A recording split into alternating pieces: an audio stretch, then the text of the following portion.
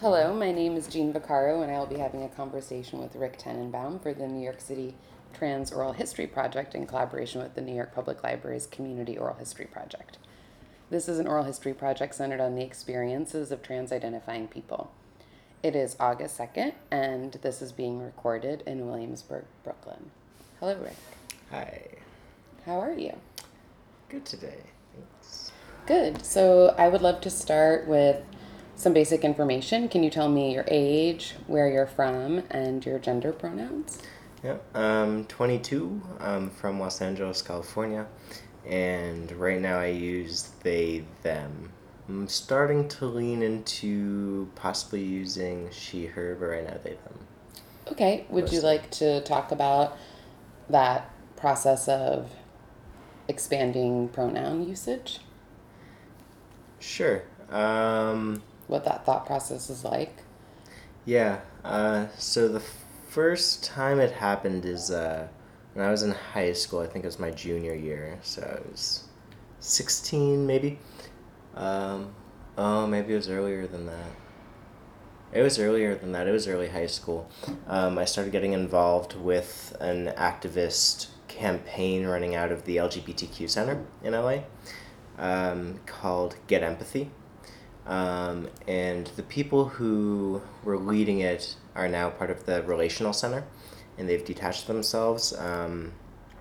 But there's a really cool campaign where we were. I don't really like the name Get Empathy, but the whole point was to gather people together and have them share personal narratives in small groups um, to just build understanding across different lines, and also the practice of sharing narrative and being deep and real with each other. Um, Like consciousness raising? yes, exactly. And then it was also fun just because it was about how to craft your story very quickly and all these different versions. So we'd go in groups, and we kept on going into all these like queer youth spaces and running the kinds of workshops. And I suppose as I was surrounded with more and more queerness, I wanted to flirt more and more with they pronouns, so I started using he, they. Um, I wasn't really sure why, but I was just like, that sounds kind of nice. No one used they.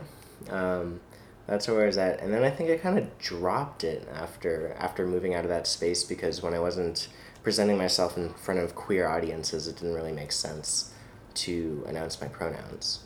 Um, and then sometime around my halfway through my second year of college, I think, or maybe it was towards the beginning, I started to realize that well, first it was sir and man, really just started grating on me. Every time I heard it, it was off, and I started to resent it more and more and more. And then that kind of spread into the he realm, and every time I heard it, it was just like a little bit of pang. And at first, I wasn't sure if it was like, do I just don't like that people are assuming gender? Is that the problem? Is it not like me, but rather more like a broader, like philosophical thing? Um, but then when it kept on getting worse and worse, I was like, doesn't matter, even if it is like a more philosophical thing. It's gonna make me feel better, maybe.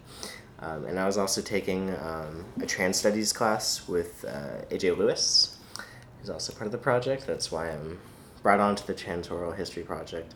Um, and in his class, I learned about all these different formations and understandings of trans and gender nonconformity. Um, and, how it doesn't have to be oh, I felt this way my entire life. It's like this core being that's so certain. Um, and that, like, freedom to be uncertain and still go for a change of gender helped me a lot. So then I started going by they, them. And I was at Grinnell College, which is like a small liberal arts college in central Iowa, of like 1,600 people. We like to think we're very, leftist, if not liberal. I guess the opposite. Um, and so, like, gender pronouns were actually, like, really, really respected there. And I struggled because in my head I kept on misgendering myself for about a year. And I was like, damn it, does that mean that like it's not really true? But then I'm like, okay, no, I refer to myself more than anyone else in my life with my little inner voice, so it's fine. And I guess I felt pretty comfortable there. When people use it, it feels like mostly right. Um, but because it's never like fit totally, part of me wants to now think about flirting with she.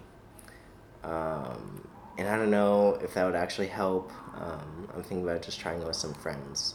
Um, but So when you say you misgendered yourself for about a year, do you mean in your head or in the way that you spoke to people and expressed yourself to others? yeah, I think when I vocalized it, I was pretty consistent in using they. It was just my like inner voice, my inner Mm. monologue, and it got especially bad when I was referring to myself in my own head from someone else's point of view. So like imagining someone else refer to me. Um, that's when most of the misgendering happened, which was a weird aspect. And then I started to get like mad at like other people when they were just in my head. Mm-hmm. Um, and then I think I grew a lot of sensitivity around it because of that, because I was getting so mad at myself misgendering myself through other people that when they like even hesitated a little bit, I kind of seized up. So you described having a pang or a resentment when people misgendered you. Do you think you could say more about that? Yeah, it's like, mm, so Maybe that, just to even add to that, you talked about the idea that gender doesn't have to be a sense of an essential or core part of oneself, but at the same time, there are real discomforts, especially in the social, that were mm, coming up. So I'm mm-hmm, interested in how you're thinking about that relationship. yeah. Um, so it's it's a bit of a game I think I have to play in that a lot of the times like I very much understand that my presentation is mostly going to be read as boy. And so I kind of like try and do more forgiveness around that. Um, and but then the pang is just really annoying when like I go to like a gay bookshop or something or like a cafe and like I know everyone in there's queer, and then I'm in a skirt with like like a high-waisted skirt, and I have my backpack and there's a little button on it that has my pronouns on the front with a little like non-binary flag, and then it's still like oh yeah, get him like a latte. I'm like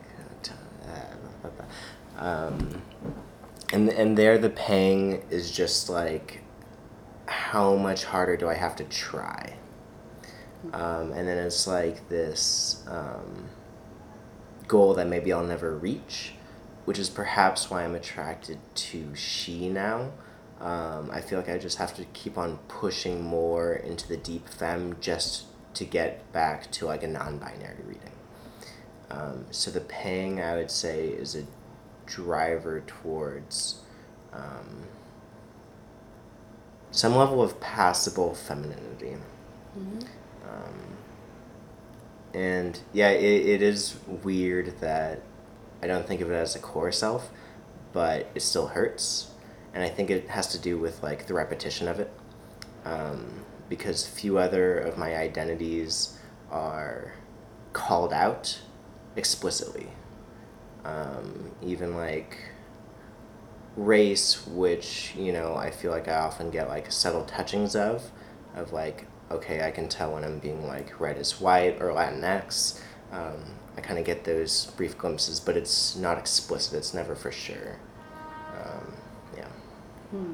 Could you talk about the way your racial identity or kind of class markers or things that do, as you said, kind of subtly touch to the surface are felt in relationship to gender? Yeah. Um, I definitely. So I grew up um, middle class, and then for a stint, I was definitely in an upper class kind of life, and now I'd say still like upper middle class. And I still get financial support from my parents, so definitely still in that tier. And I feel like oftentimes like that's presented in the clothing I wear, and the accessories I carry. And then I'm half Chinese, but like almost nobody gets that. Half Chinese, half white. I'm mostly read as either white or like vaguely Latinx, which is really funny when like I worked retail for a while at the cashier. It was always these like Latina grandmothers who would like insist on like their oftentimes it was like their grandchildren would want to like order for them to me in English because they only spoke Spanish, but then they would insist that they knew that I spoke Spanish, and then when they would hear my like god awful accent, I'd get like these nasty looks of like, oh, you're a bad Spanish speaker, like you're bad heritage. That's not even fair. um, I struggle with knowing where what I'm being judged on, especially it's like it's been very apparent this summer living in Crown Heights, Brooklyn, where it's like definitely a lower income neighborhood. I think it's one of the three lowest income neighborhoods in Brooklyn,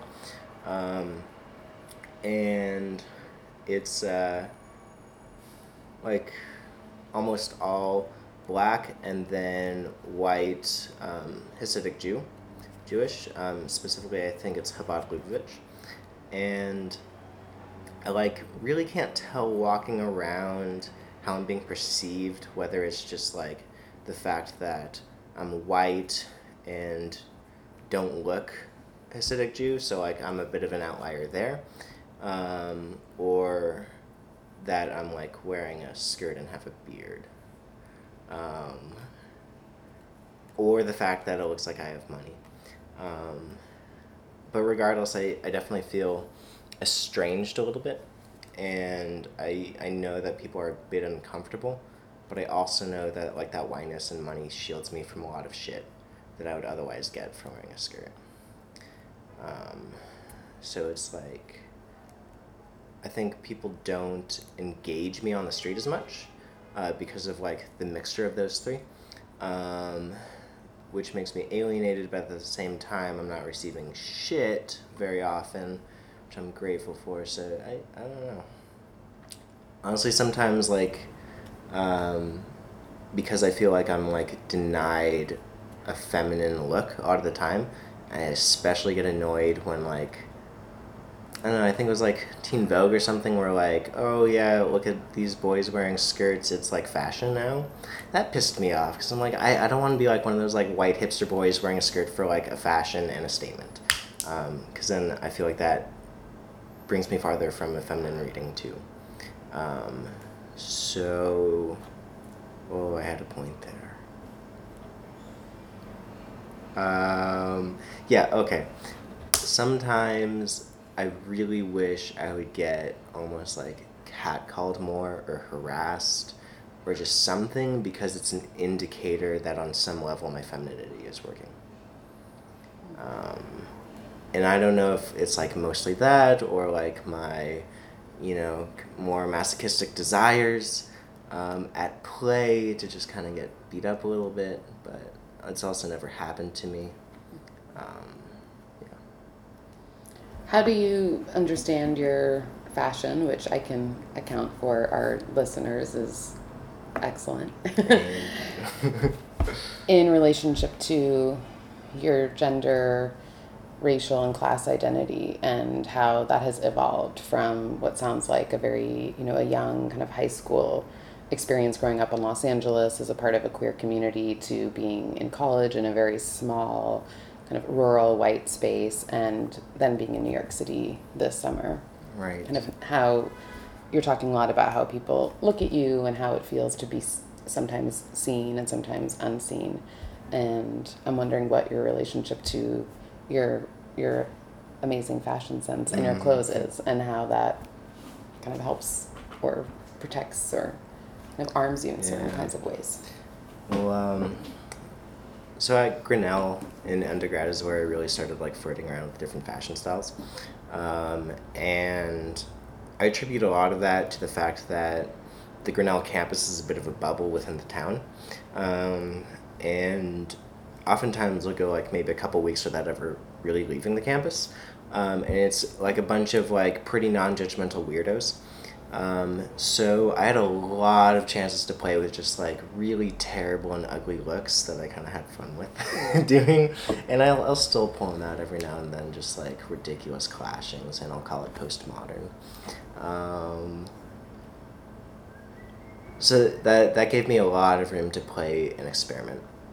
Then coming to New York City, it's this weird combination of seen and not seen, where I feel like so many New Yorkers are just like, they don't really give a shit, and they just like look past you because there's so many wacky people all the time on all the streets. So it's just like, okay, whatever.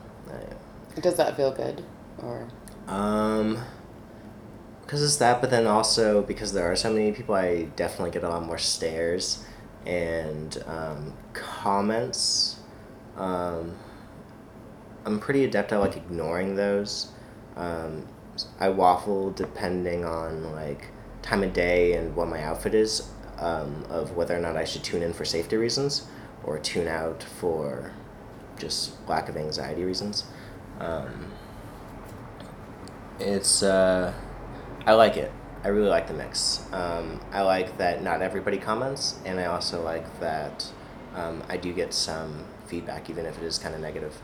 Because in the fall I was in Amsterdam studying for a semester, and there everyone, first of all, gender nonconformity was not part of mainstream media, even in like university, in the way that it is here.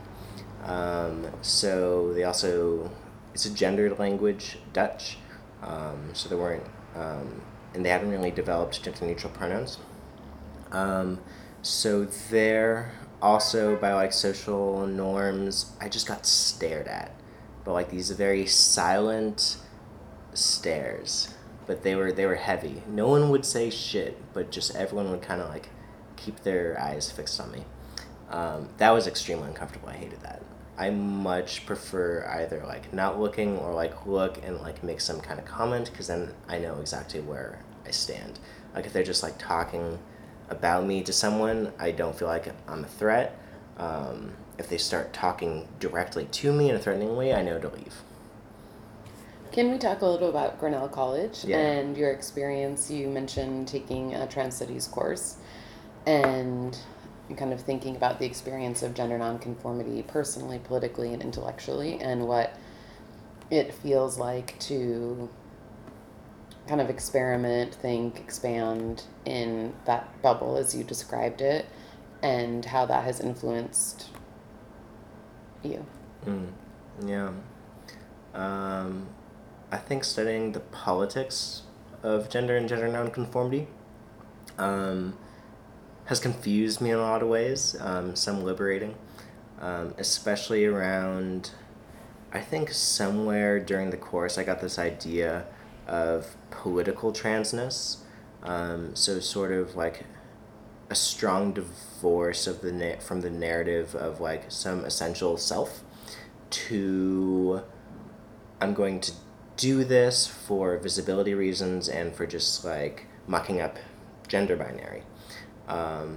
And some days like I really rely on that, because some days I just don't feel trans enough or even trans, and I kind of lose that like sense of self.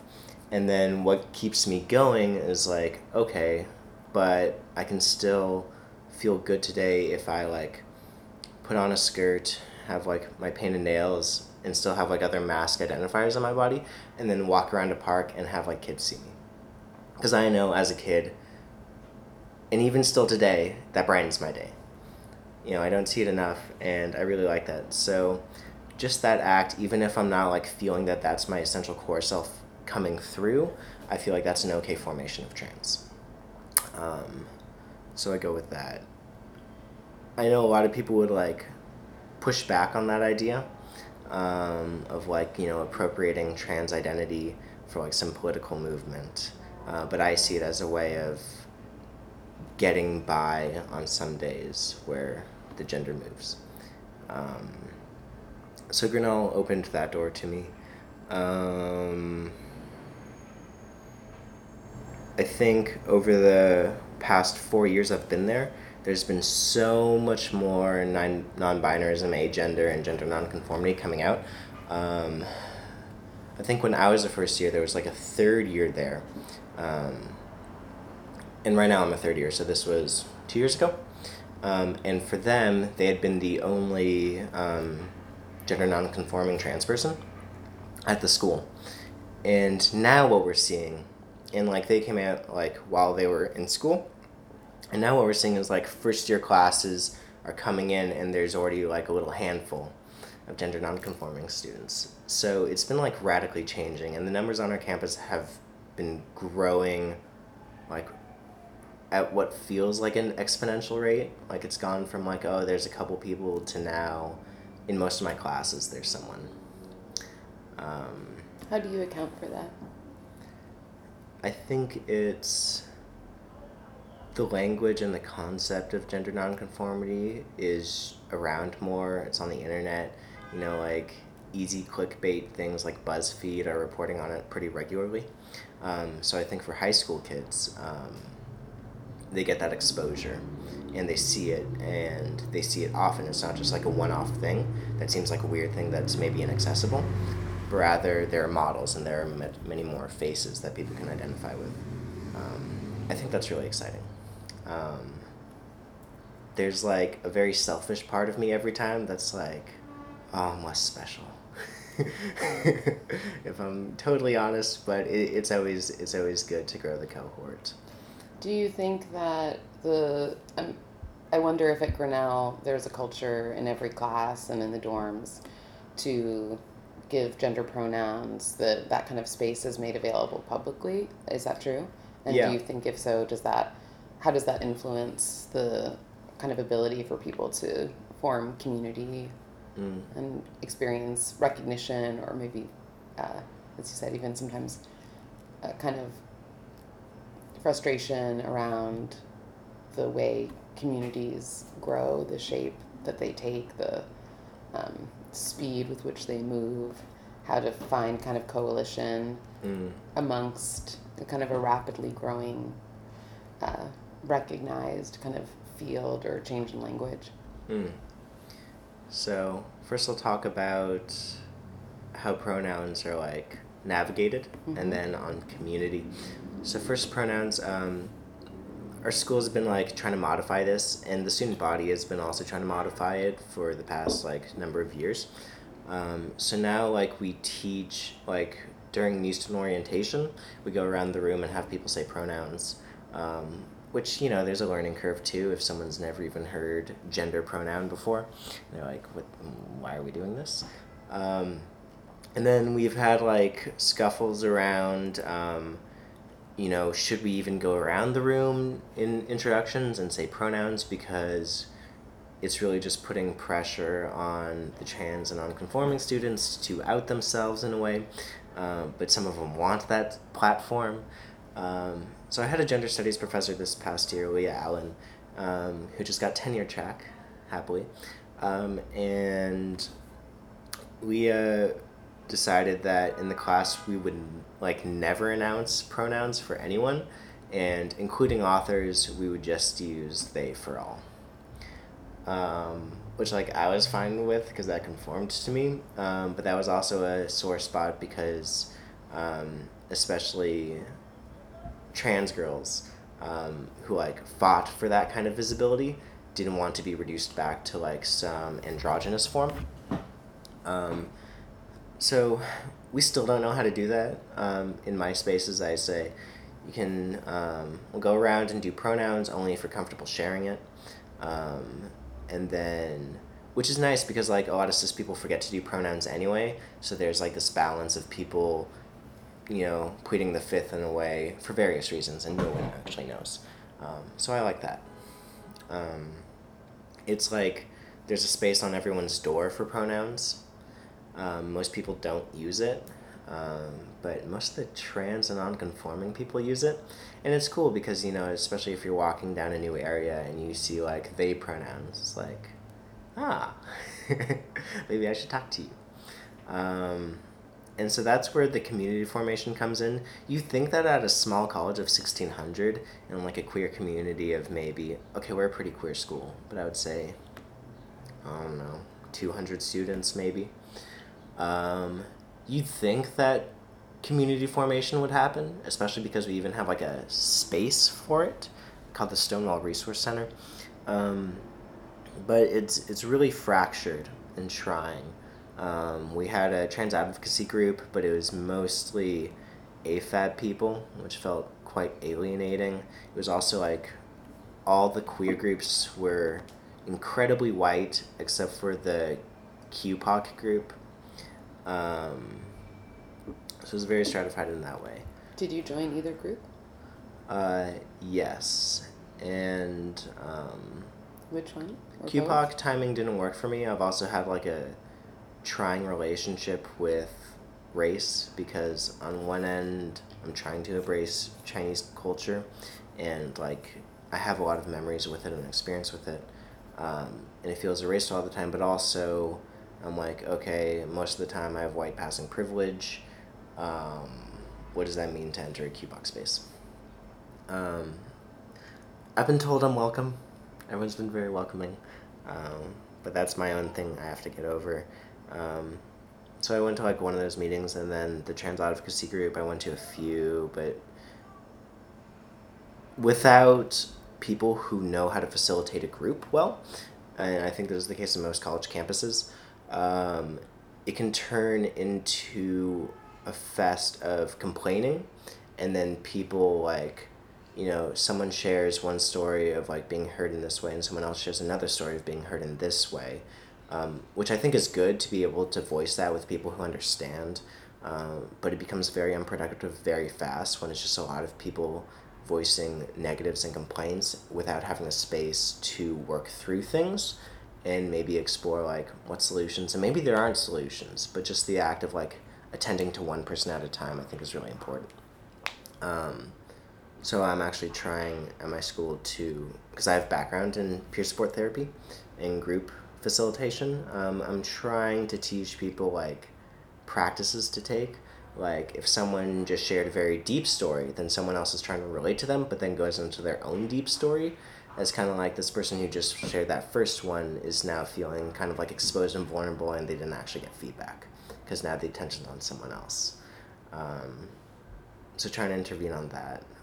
And that gets frustrating, especially when I don't lead the group. I don't feel like I have the authority to butt in, so I don't go to many. Yeah, it's hard to find community because it is a small place and people have like their small friend groups, especially because like all the queer people are very different. No one actually, wants to be friends with each other just based on, oh, you're non-binary too? Okay, what do you like? Oh, we have no interest in common. Have you experienced at Grinnell what has been sort of reported in the media and in the left, a kind of anxiety around PC-ness and the way that gender has been handled?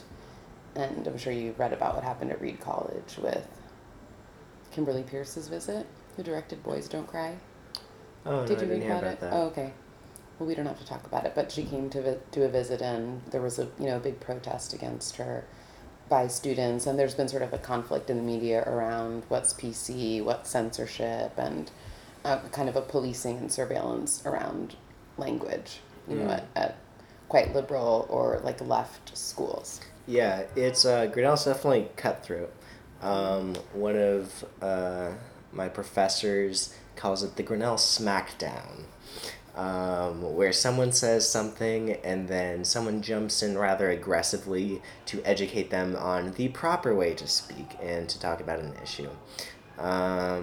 This is a big problem, especially, because I think it frightens a lot of first years, and then it drives them into this, and then drives them into the same culture of like, oh, okay, we have to keep on policing it because this is the proper way, and all these older students are telling us.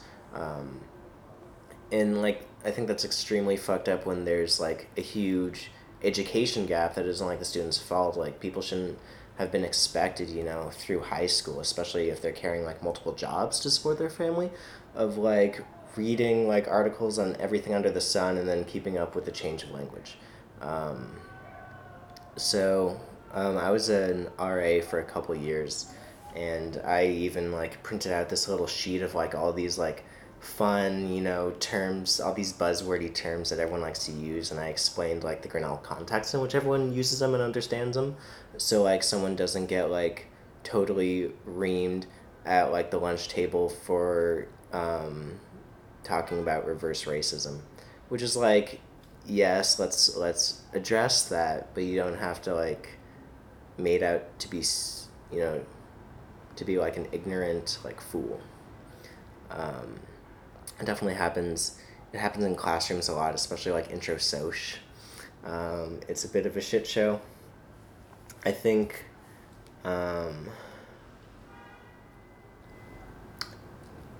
I like it when professors or students intervene when someone's saying problematic things, um, by more explaining the concepts behind them instead of relying on terminology.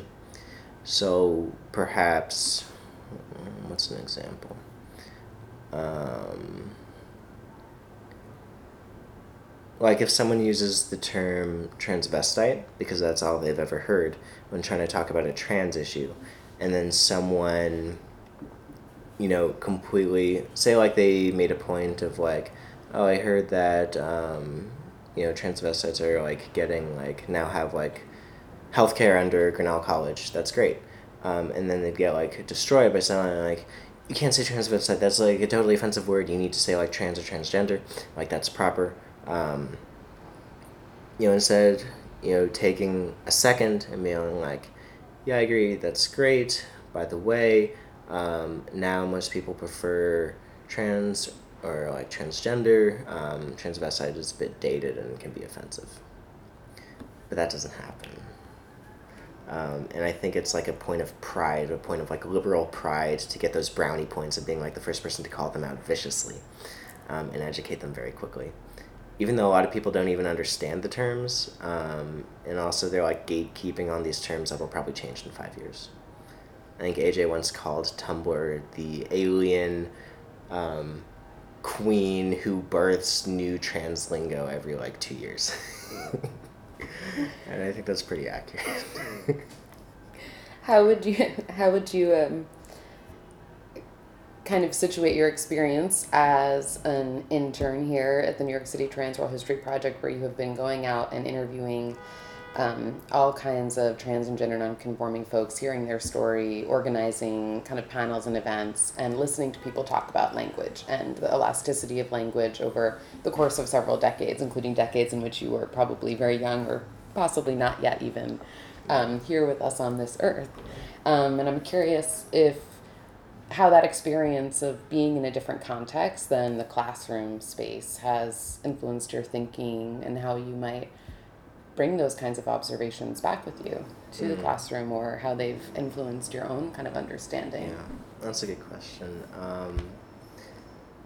So in my studies, one thing that I've been like very careful to try and attend to has been like this knowledge that a lot of these terms around especially gender, even with like the turn of in Spanish like Latinx and stuff, a lot of those are coming from white academia, and a lot of people who are like living with the brunt of the violence like probably don't identify with those terms, or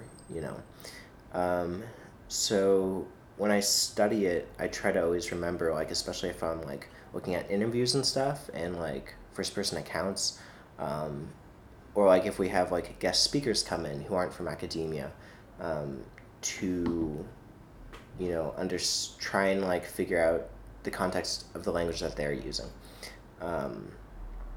and this is one of the first times where I've actually been able to do that in practice, which has been really exciting. I've never heard transsexual used so much, and I quite like that word, especially because like with its medical like formations, I have an interest in cyborginess, so that I think that's fun. I like the like monstrosity that can sometimes be in it, like an embrace of monstrosity. Can you say more about that? Yeah, because I think it calls attention to like medical cuts, interventions, transformation, um, and I kind of like the I don't know. I feel for the Frankenstein's monster. I think there's some famous article. Susan Stryker. Yeah, it's the My Stryker words to one. Victor Frankenstein. Yeah, that's it. That did it for me. Mm-hmm. And then, yeah, yeah. So you were saying you haven't heard the word transsexual used so much as this summer talking to real people. Yeah, and it tends to be like I've understood that it's more on generational lines. Like it seems to be like people perhaps 30 plus use transsexual a lot more. Like one of my questions that I always ask people is like, when was the first time you heard the word transgender and what did it mean to you? And hearing people's thoughts and how they've grappled with that language shift and still like held on to transsexual for all these like various reasons, a lot of that resonated with me. I was like, oh shit, maybe I actually like identify in some ways more with transsexual, or like I want to identify with it and move more towards that.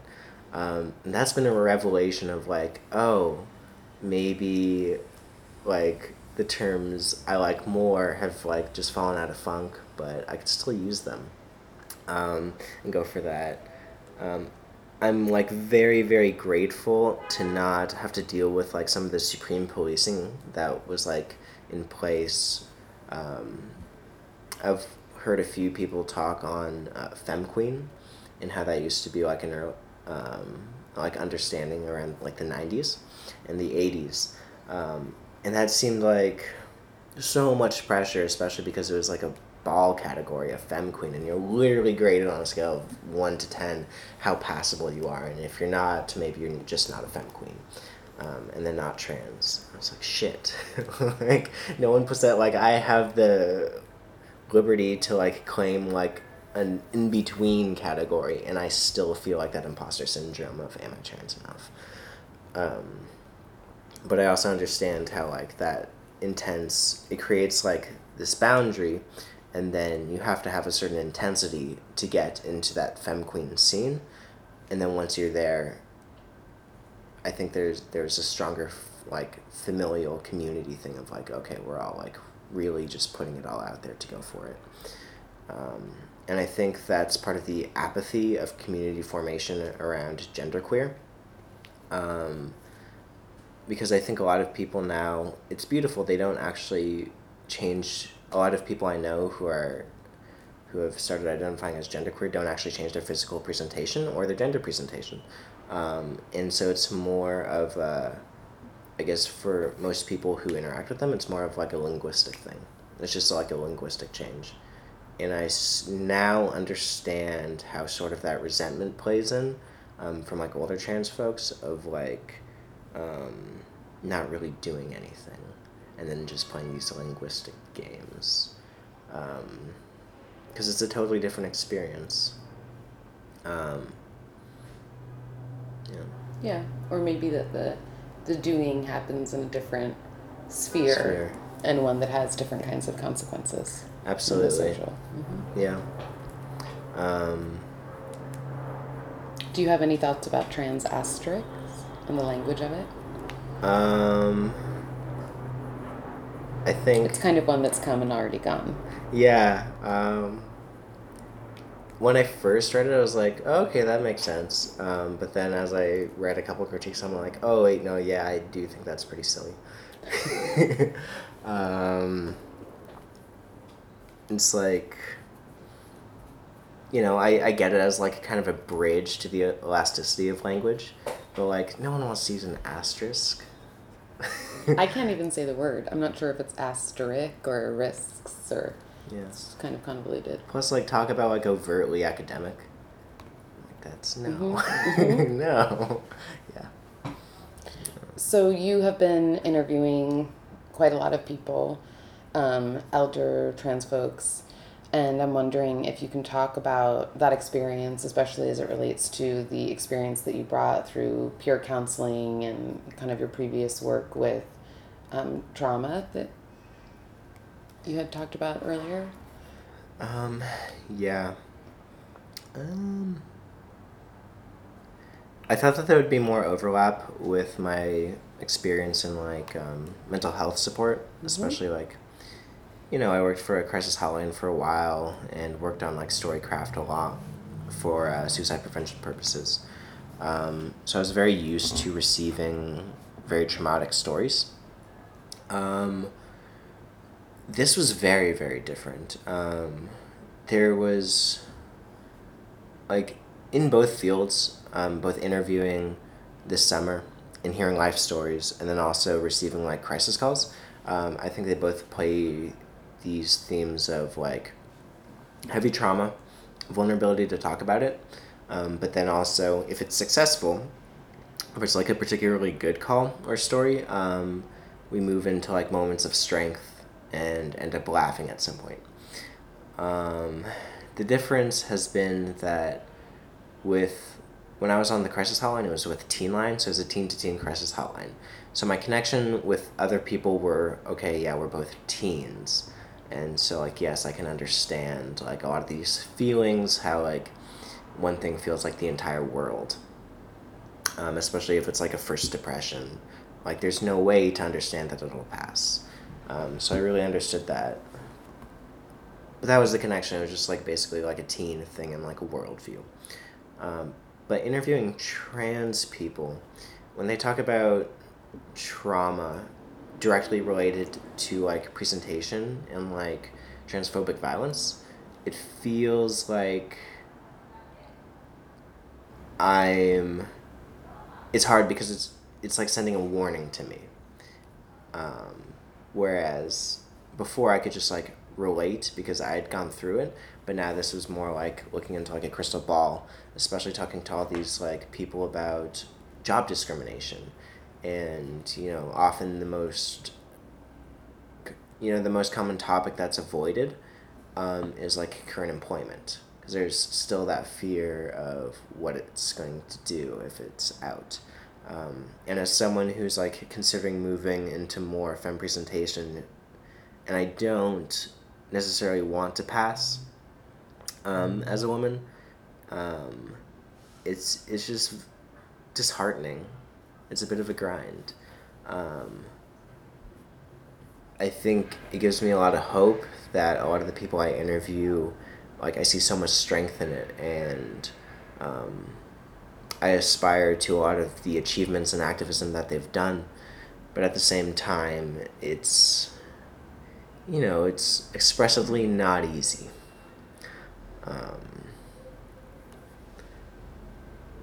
So that's been really tough, especially heading into my fourth year of college, where I'm supposed to like trying to figure out job stuff. I have to choose my path pretty wisely, I think, if I also want to pursue a different gender presentation. Do you think that, and I know you're still really in the midst of it, but interviewing people and talking to people, can you begin to observe how, if at all, it has affected or impacted or influenced your own sense of self? Yeah, it's definitely. I mean, before the summer, I never voiced the desire or like creeping desire to maybe go for she pronouns. After this summer, I am. I feel like I'm just feeling a lot closer with trans family, with folks who have talked to me, who have like opened up and shared their hearts with me. And I suppose I don't know, I still have this idea that being deeper in transness means being farther away from my gender assigned at birth, which I'm trying to get away from because I don't think that's a helpful thought, and I think it's not accurate, but it's kind of a way of coping and feeling more affinity. It's also like kind of fun. I think, to start playing with things on more intense levels and like seeing what happens. Speaking of making things more intense, would you be interested in talking about kind of states of consciousness and changing consciousness in relationship to drugs, alcohol, dance, music, nightlife, all of these kinds of things that can bring us, like gender, into other states of consciousness? And if that has been a part of your experience. Definitely. I have a lot of thoughts on this. Was that a good transition? Like yes, a Diane Sawyer that style was very transition? sneaky. Yeah, Okay. very good and smooth. Not sneaky. It was just solid. One of my favorite activities is to be dressed like super faggy and then going out into like a fairly normative kind of dance party and be on some kind of drug. Because it's like I have very little interest in playing the respectable trans. And I think being on, like, visibly being on drugs at a dance event, looking non-conforming, makes people go through, like, several phases of thought if they want to try and, like, think about me. Because on the one hand, they're like, oh, look at this fool. It was like, oh, it looks like they're having a lot of fun. Are they just like drugged out and weird? Is that why like they're dressed that way, or is like something else? And then like, why are they like alone dancing on drugs? And it's like, I feel like it's like it inspires several layers of thought of like what respectability is and what levels of sobriety, how sobriety ties into gender presentation. And then that reminds me of like when they're like, I suppose it's just like cross-dressing parties or like drag parties that like I think are pretty typical of liberal arts colleges. Those tend to be some of the like one of the more drunk affairs. And I don't think that's something to be shied away from. I don't think that being non-sober in whatever ways in order to feel more fluid in a different gender presentation, I don't think that's like escapism or like just like being in like a, it isn't an alternate reality in a way, but that doesn't discredit it. I think it's very inspiring to see people do that. And like I've noticed that a while ago I did an acid trip with a couple of friends, and one of them I hadn't been out with my pronouns, even though like I'd been out to like my school for a couple of years. I just often don't tell people. It has to do with like being more disappointed if someone messes up after I tell them than if they just never knew. And they kept on like throughout like the entire like day I was being referred to as he, but I didn't care. Like there was no sting, there was no burden. It just kind of moved through me because that gender idea had no place in my trip, and I was so happy. And the takeaway was not that like, oh, now I have to be like high if I don't want to care. The takeaway was that there's that potential in me, and I can move towards it, and it's now like this light that can be achieved because I did it. And you have a memory of it. I do. You have an account of it. Exactly. I witnessed it. Yes. Would you say that you mentioned kind of an interest in really non-pathologizing the idea of non-sobriety and kind of thinking about possibility and potential, or even a kind of an ecstaticness that might be available through altering reality, perhaps through substances. And I wonder if you think of these experiences being open, or if you are attempting toward some kind of position of possibility or the ecstatic? Or if it's what do you more mean by open. what do you mean by openness? If you have a kind of directionality that you're thinking about or orienting yourself towards, or if it's an open field of possibility towards the positive, the negative, whatever it might be. Gotcha. I think definitely before, like, say, smoking a spliff or something like that, maybe, definitely some of the times I do have, like, a place where I would like to work towards while I'm in that headspace. Definitely before more intense psychedelic trips, I might have some ideas of things I'd like to think about or go towards. But of course, I think an openness has to exist there because, like, I'm probably not going to get there. But the fact is that, like, there was an intent and maybe I can move towards it. I find that with weed, it often moves in opposite directions of where I'd like it to. I become incredibly introspective and I make all these, like, connections that are poorly thought out. And I, like, get on myself for them, and then, like, I'll wake up from a nap and be like, no, I'm okay. I think a lot of the potential is in just, even if there are a lot of, like, poorly formed thoughts or, like, loose connections that shouldn't be there, just the exercise of, like, making all these wacky different connections, it really breaks tunnel thought, where I'm, like, keep on thinking, like, oh, it has to be this one way, I have to move towards this one thing in order to be okay. And even it shows me different ways of not being okay that are sometimes interesting, because then if I'm feeling depressed, maybe I have more ways to move into instead of just, like, the same cycle of thoughts. So even that can be useful. I feel like I didn't totally get at your question.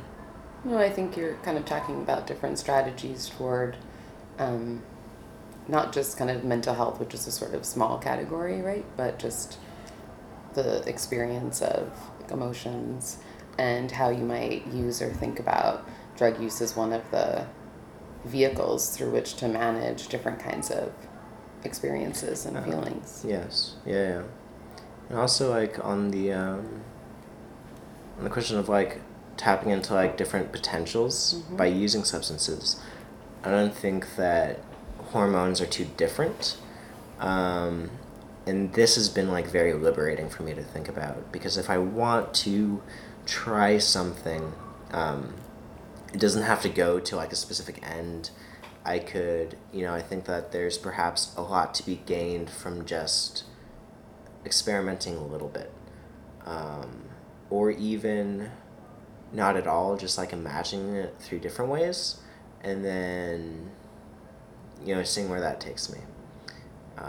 Like, perhaps if I try different, like, ways of modifying my body, like tucking, or, like, I thought my nails were, like, super pretty the first times I started painting them and were, like, really high. I, like, really, really lit up and smiled. I'm like, this is really fun. And it became not even gendered, just, like, I like this color and I like that it's on me. And so, like, in that way I was able to detach something that to me before had been extremely gendered to just a form of play. So now when I think about it, I don't feel bad that my nails aren't painted when I'm trying to be femme, because I'm just like, no, I'm not in that kind of playful mood today. But if I want to be playful, I can do it. Yeah. And move things out of kind of the sphere of gender and into the sphere of the aesthetic or the playful. Exactly. Is speaking also of, like, alterations to the body, is there anything you want to say that you've thought about in terms of taking or not taking hormones or doing different kinds of interventions to the body? Yeah. Mackenzie Reynolds kind of rocked my world when I interviewed them a couple weeks ago. Highly recommend listening to that one. I very selfishly asked a question that was, like, directed at me. for advice on the record, and it was if you had any advice for like, especially young people who may feel like desires for certain kind of body modifications and medical transition, but are uncertain. The response was, you might always be uncertain. You know, it might never like crystallize in this perfect like, yes, I totally want this and everything that comes with it, and that's okay. You can still go for it. Just understand what's perhaps more difficult to reverse or what's non-reversible, and you know, if you have that information, follow desire. Yeah, and that I think that has a lot of resonances with exploring substances. I might be uncertain about how it's going to go. You know, there's always the possibility that it just freaking sucks, or that I get nothing and I just feel a little fried after. But if there's a desire that's pushing me towards it, what I've learned through multiple experiences is that in the end, I'm happy I've had them, even like the rougher ones that I wanted to get out of. I'm happy I had them because there was something to get from it. And so if that results in like me wanting like different hair formations on my body, or just like a different feeling, and I end up with like chest growth that I later decide is not for me, that's not the end of the world. Have you encountered or interfaced with any medical or mental health kind of infrastructures, doctors around gender-related care? No, I'm extremely scared of that. Like, I have friends that I can consult with, like, who's good. Very few people I know have someone who's good on the gender front, and this has actually kept me out of therapy for the past few years. Like, I've known that I should definitely be seeing a therapist at this point, for, like, things beyond gender. But because I know gender is going to have to play some part in that discussion, I don't want to pay someone a few $100s over a few weeks just to get to a certain point and then have them be bad. So that like potential of things falling apart, which I think is the norm to happen when people want to talk about trans stuff, especially in like small town Iowa. Iowa's 50th out of 50 states for mental health care and services. So then like trying to find a specialist, you know, it's just not there. So it's things like that. And I know this happens with a lot of my friends too, not to mention the basic cost of it has kept a lot of us out of therapy, which has made it so crucial that we have these sort of like affinity groups to talk about things. But then again, because we don't actually have the training to field such a group therapy session, I think a lot of people end up feeling worse going out of those groups. I think the solution there, again, like there's a lot of pushes at my college to get better therapists, to get like, because we have a fuck ton of money. We have like a over $1 billion endowment. We're one of the richest colleges in the nation for a school of 1,600 in central Iowa.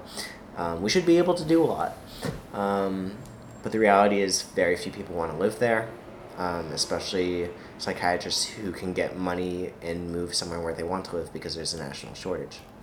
So I don't think the solution is necessarily in getting better institutional support.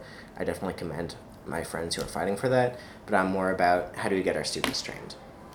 Plus, like, most students like want to talk to students anyway, more so than a therapist. So how do we give each other the tools to do it when we're already doing it?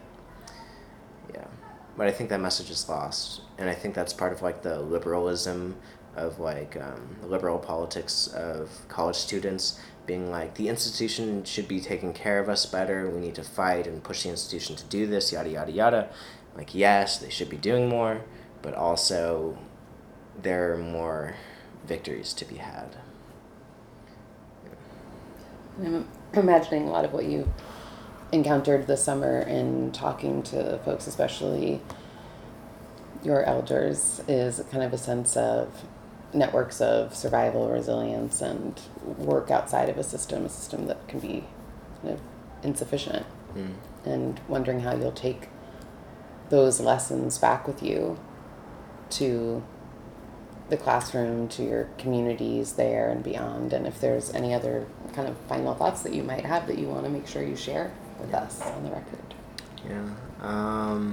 So for what I'll take back, this is something that I started moving more towards when I was in Amsterdam, where there were very, very, okay, I guess there weren't very few trans and non-conforming people, but okay, there were a few, but I'm also used to that in Iowa.